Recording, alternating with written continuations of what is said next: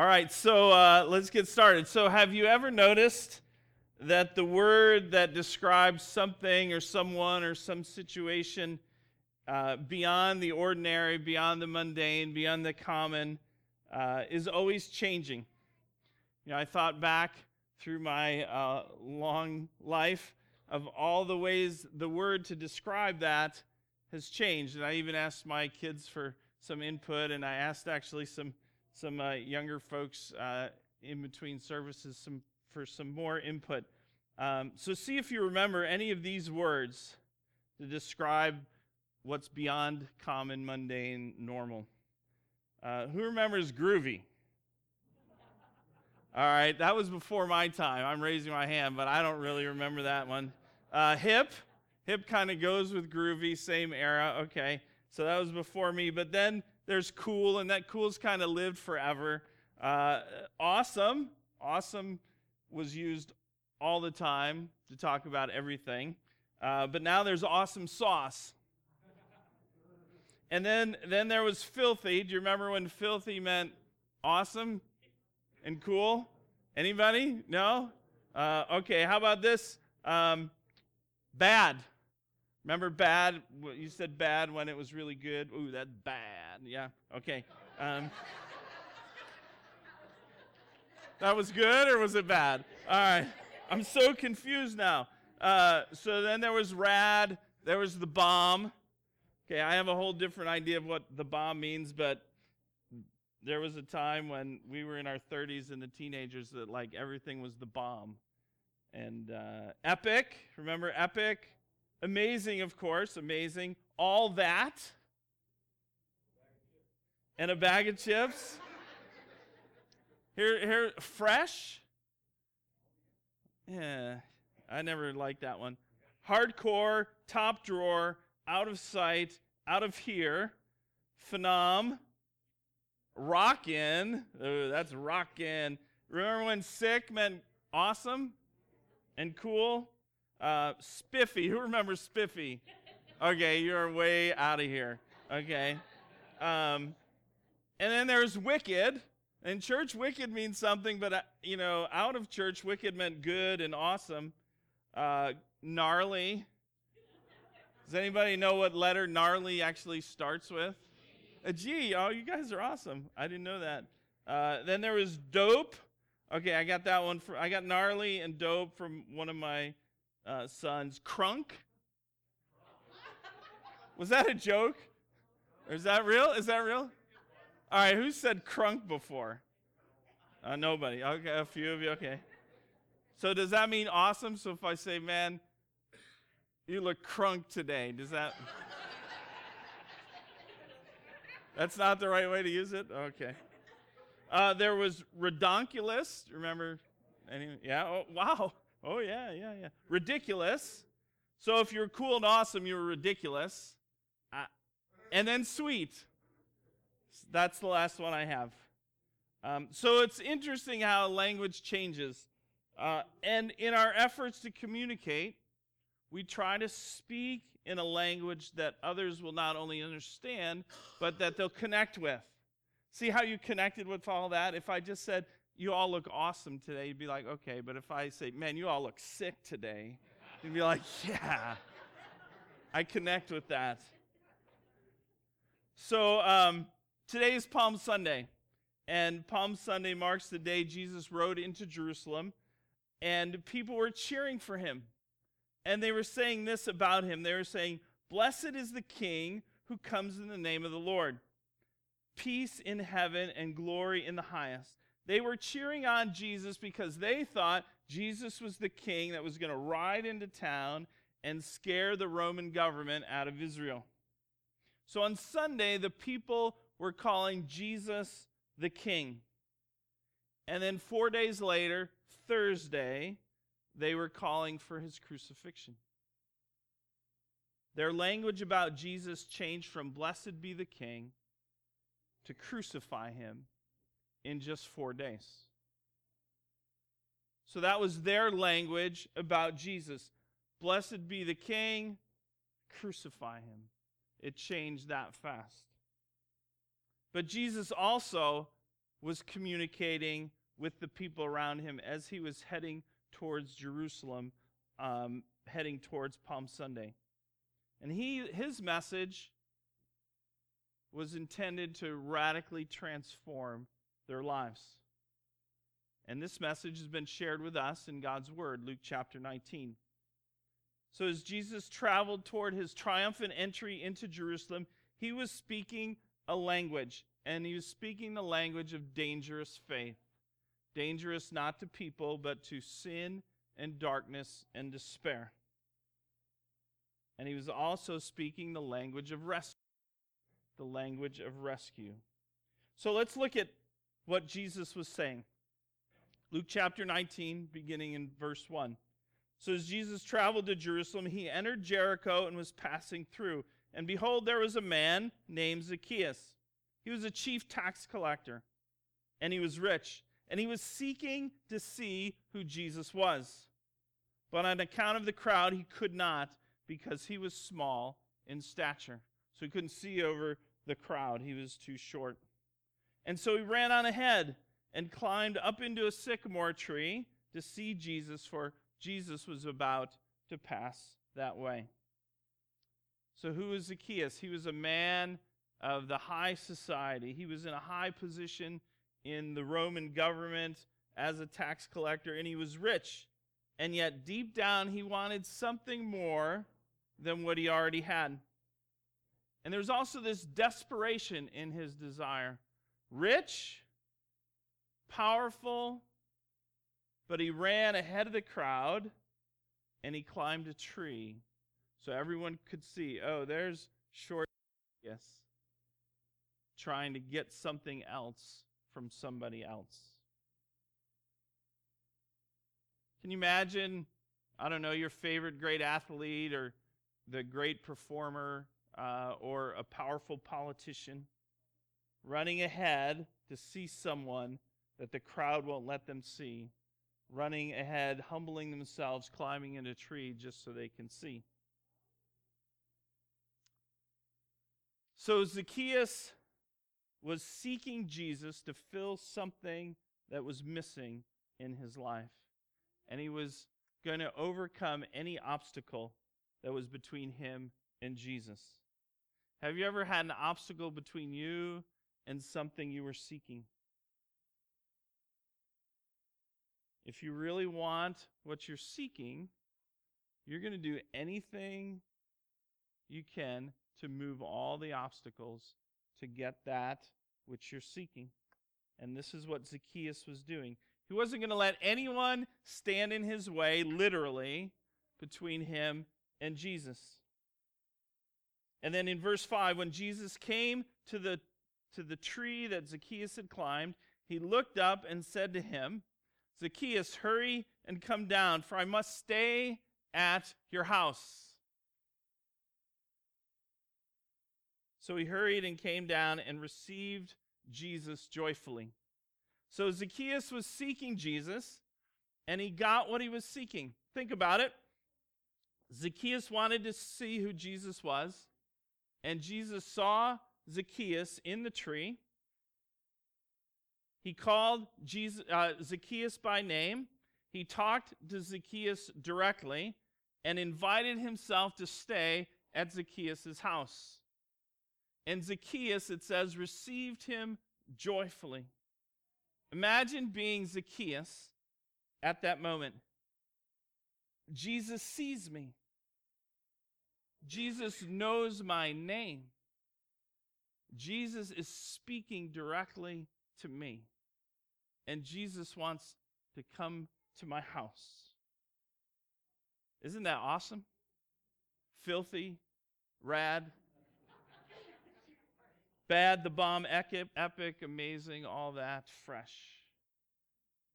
I don't like any of those words, but you know what I'm talking about, right? It's awesome. Jesus knows my name. Jesus sees you. And he knows your name. And he wants to talk directly to you. And he doesn't just want to come to your house for a visit. He wants to live at the epicenter of your life. That is amazing.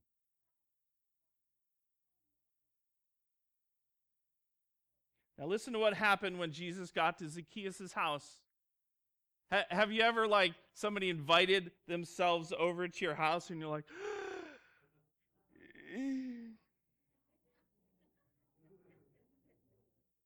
and Zacchaeus stood and said to the Lord, so they're in Zacchaeus' house, and he said to the Lord, "Behold, Lord, the half of my goods I give to the poor, and if I have defrauded anyone of anything, I restore it fourfold." What is Zacchaeus doing?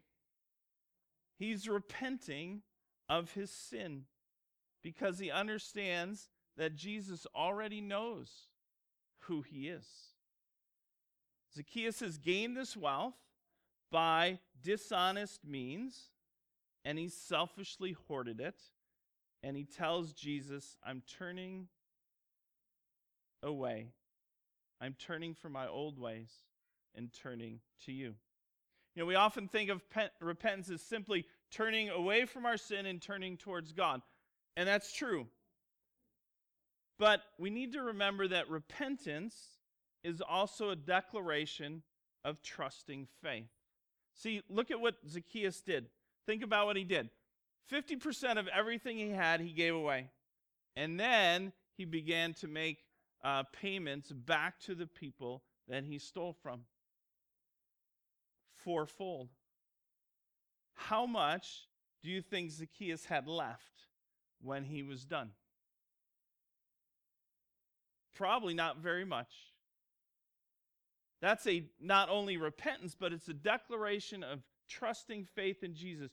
Lord, I'm going to give it all away because it's not mine. I stole it all. I trust you with my life. It didn't matter to Zacchaeus because he had trusted his life to Jesus. Now listen to the message Jesus spoke to Zacchaeus. And Jesus said to him, "Today salvation has come to this house, for the Son of Man came to seek and to save the lost." Now Jesus was seeking Zacchaeus first. We can't miss this. Jesus came to seek and save the lost. Zacchaeus was lost. Jesus was seeking Zacchaeus before Zacchaeus was seeking Jesus. Boy, that's hard to say. But that's what happened. So Jesus seeking Zacchaeus, something in Zacchaeus' soul was stirred, and he began to seek Jesus. Good news is Jesus is seeking everyone who doesn't know him. So when people seek Jesus and they receive him joyfully, and he enters their lives, and they turn from their old ways and turn to him, Jesus saves them. This is the language of salvation. Jesus is speaking the language of salvation. And so Jesus continues his message to us in Luke chapter 19. So he's speaking the language of salvation, and now he tells a story, tells a parable, and he begins to speak the language of dangerous faith.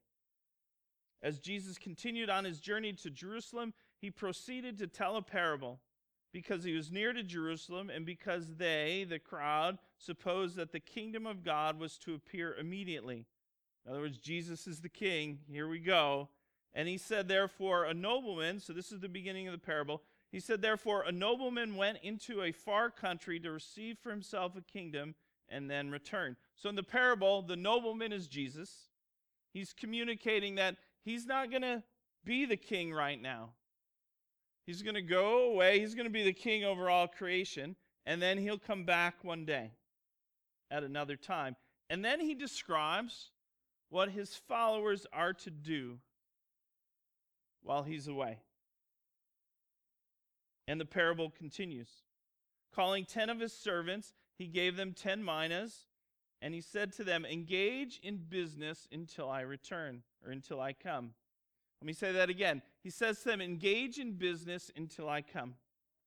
This is the language of dangerous faith. The servants represent believing, trusting, faithful followers of Jesus. And a mina is a form of currency. It was worth about 3 months in that era, 3 months' wages. But the minas in the parable represent your God-given gifts and talents and abilities. And so the nobleman's direction in the parable, engage in business until I come. This represents Jesus' mission for his followers.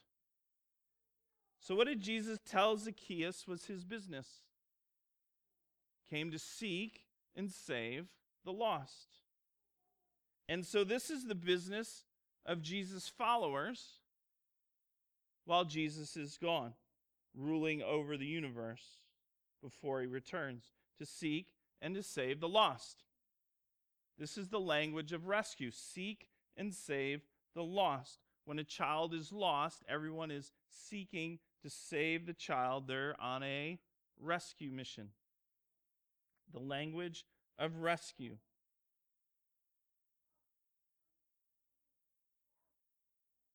Engaging in the business Jesus calls us to requires us to come in contact with sin and brokenness and despair. Jesus calls his followers to a dangerous faith, a rescuing of faith, a faith that says this: I'm going to move past the ordinary, past the mundane, past the common, and move into the dangerous waters. Are you ready for this? Human relationships. Ooh, that is dangerous waters. And that will require sacrificial living, and it will require us to love others without any expectation of receiving love in return. The language of dangerous faith is the language of the cross. Jesus said to all, if anyone would come after me, let him deny himself, take up his cross daily, and follow me. For whoever would save his life will lose it, but whoever loses his life for my sake will save it. So what did the nobleman's servants do with the minas? When the nobleman returned, having received the kingdom, he ordered these servants to whom he had given the money to be called to him, that he might know what they have gained by doing business. The first came before him saying, Lord, your mina has made 10 minas more. And he said to him, well done, good servant. Because you have been faithful in a very little, you shall have authority over 10 cities. And the second came saying, Lord, your mina has made 5 minas. And he said to him, and you are to be over 5 cities.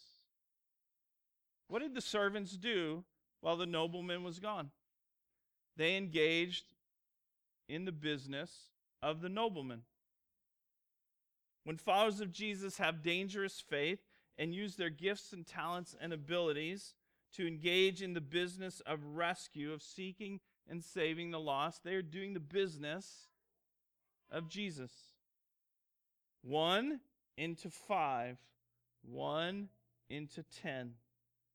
So when we step past the ordinary, past the mundane, past the common, past the normal, and we enter the dangerous waters of sin and brokenness and despair in the context of human relationships, people are saved like Zacchaeus was. People meet Jesus like Zacchaeus did.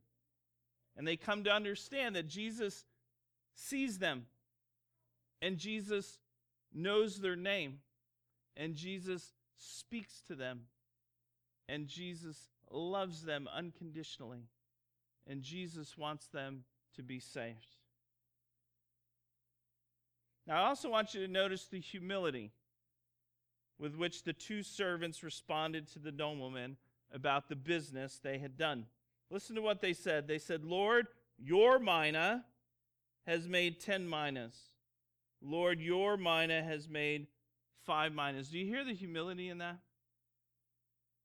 Lord, the gift that you've given me is from you, and it's your gift that has made the difference in people's lives.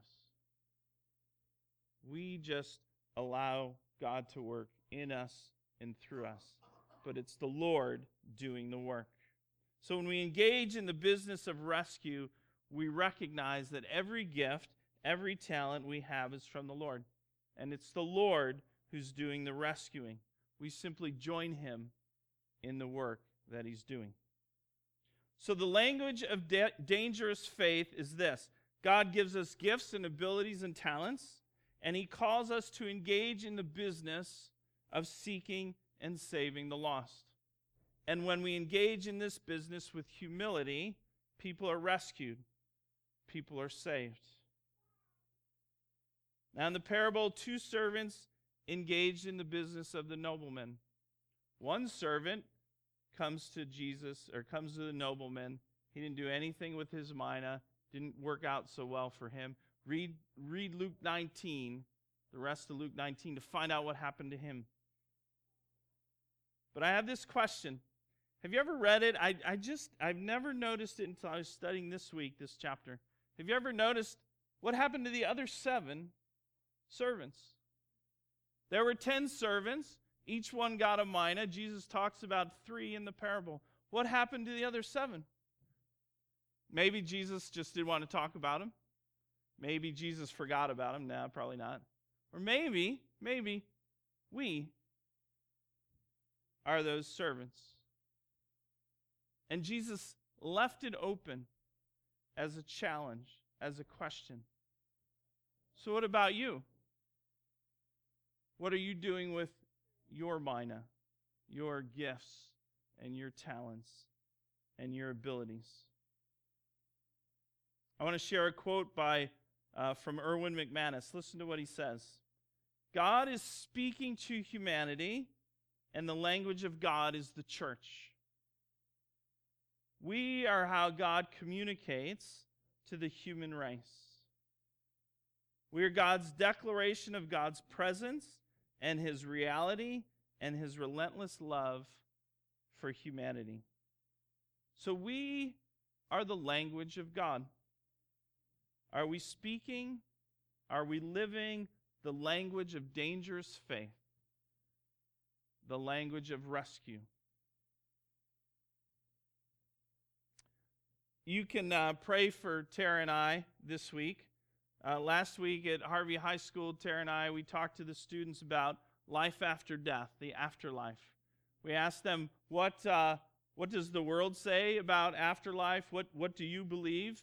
And then we tried to talk about what the Bible believed, but high school boys, some of them are kind of fidgety, you know. But here's the thing.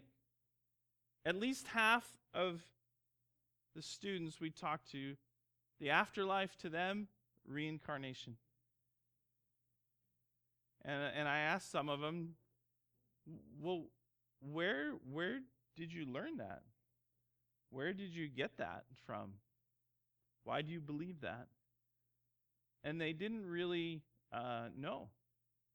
It's just something they heard, and it sounds kind of cool, and so they believe it. And so this week, Tara and I want to speak the language of rescue. We want them to know, there's no one else coming for you but Jesus. There is no one else. There is no reincarnation. There's no one else coming for you. Jesus is the way, the only way. He's the truth, the only truth. He's the life, the only life. But most importantly, we want them to seek Jesus the way Zacchaeus did. And so we together need to pray for them that the Lord's work in their hearts would stir up a desire to seek after Jesus, to seek after the truth.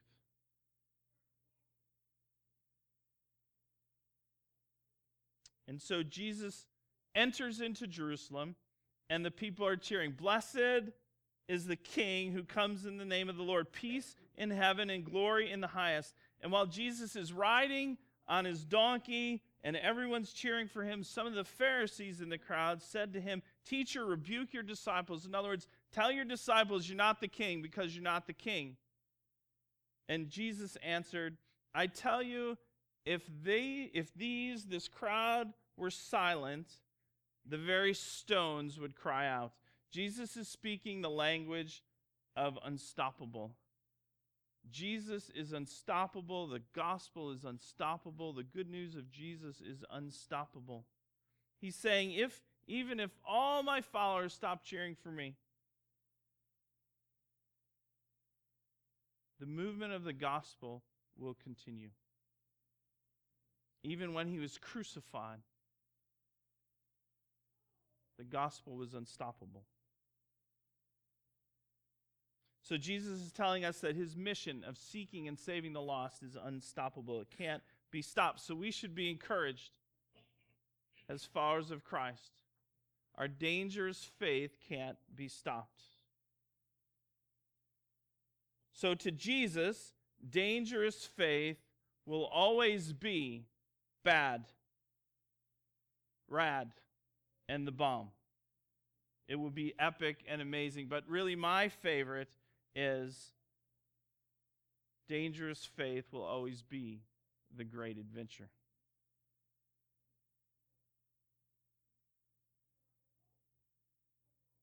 So Jesus speaks the language of salvation and dangerous faith that is unstoppable, and then he finishes his journey in Jerusalem, and he speaks the language of invitation. In verse 41, and when he drew near and saw the city, he wept over it, saying, would that you, even you, had known on this day that the things that make for peace.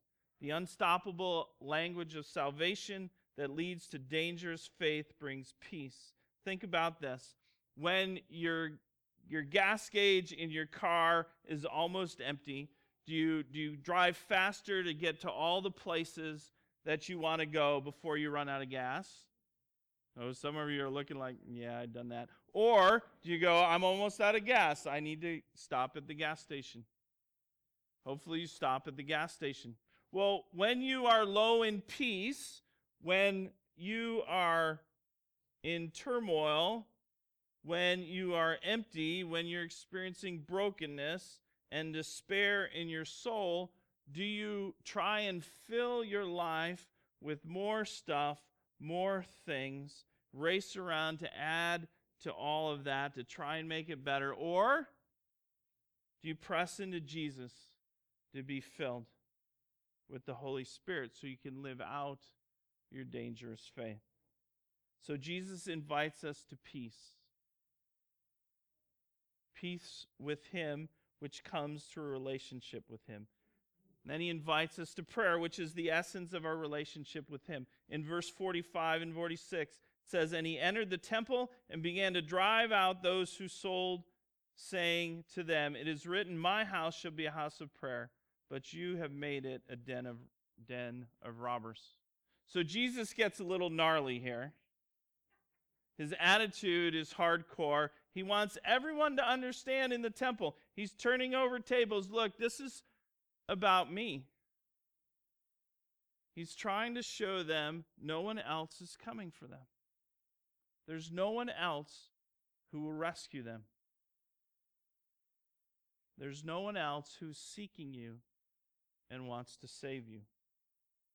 Jesus says, my house shall be a house of prayer. For us, we can say he wants a relationship with us that leads the way to life. So we want to speak the language of God. We want to speak the language of salvation. We want to speak the language of dangerous faith that's unstoppable. And we want to speak the language of invitation. We can be dangerous to sin and brokenness and despair. And we can engage in God's business of rescuing others. Now, before I close in prayer, there's no closing song because of the kids' program. Before I close in prayer, I just want to point to two ways that you can be a little dangerous this week. In the bulletin is some invitations to Resurrection Sunday, Easter Sunday services. And there's a card. I'm going to intentionally invite these people. Write those names on the card and say, all right, Lord, give me the opportunity to invite those people. We want to be dangerous with invitation. And second, we want to be dangerous with our testimony. Next Sunday, anybody who wants to will share their testimony. It'll be on video, and you don't have to say a thing. If you haven't done it already, who's already done a wordless testimony? All right, a bunch of you. So you can go in the youth center, take 3 minutes, write on one side of the poster board, this is who I was before Jesus. Flip it over. This is who I am now.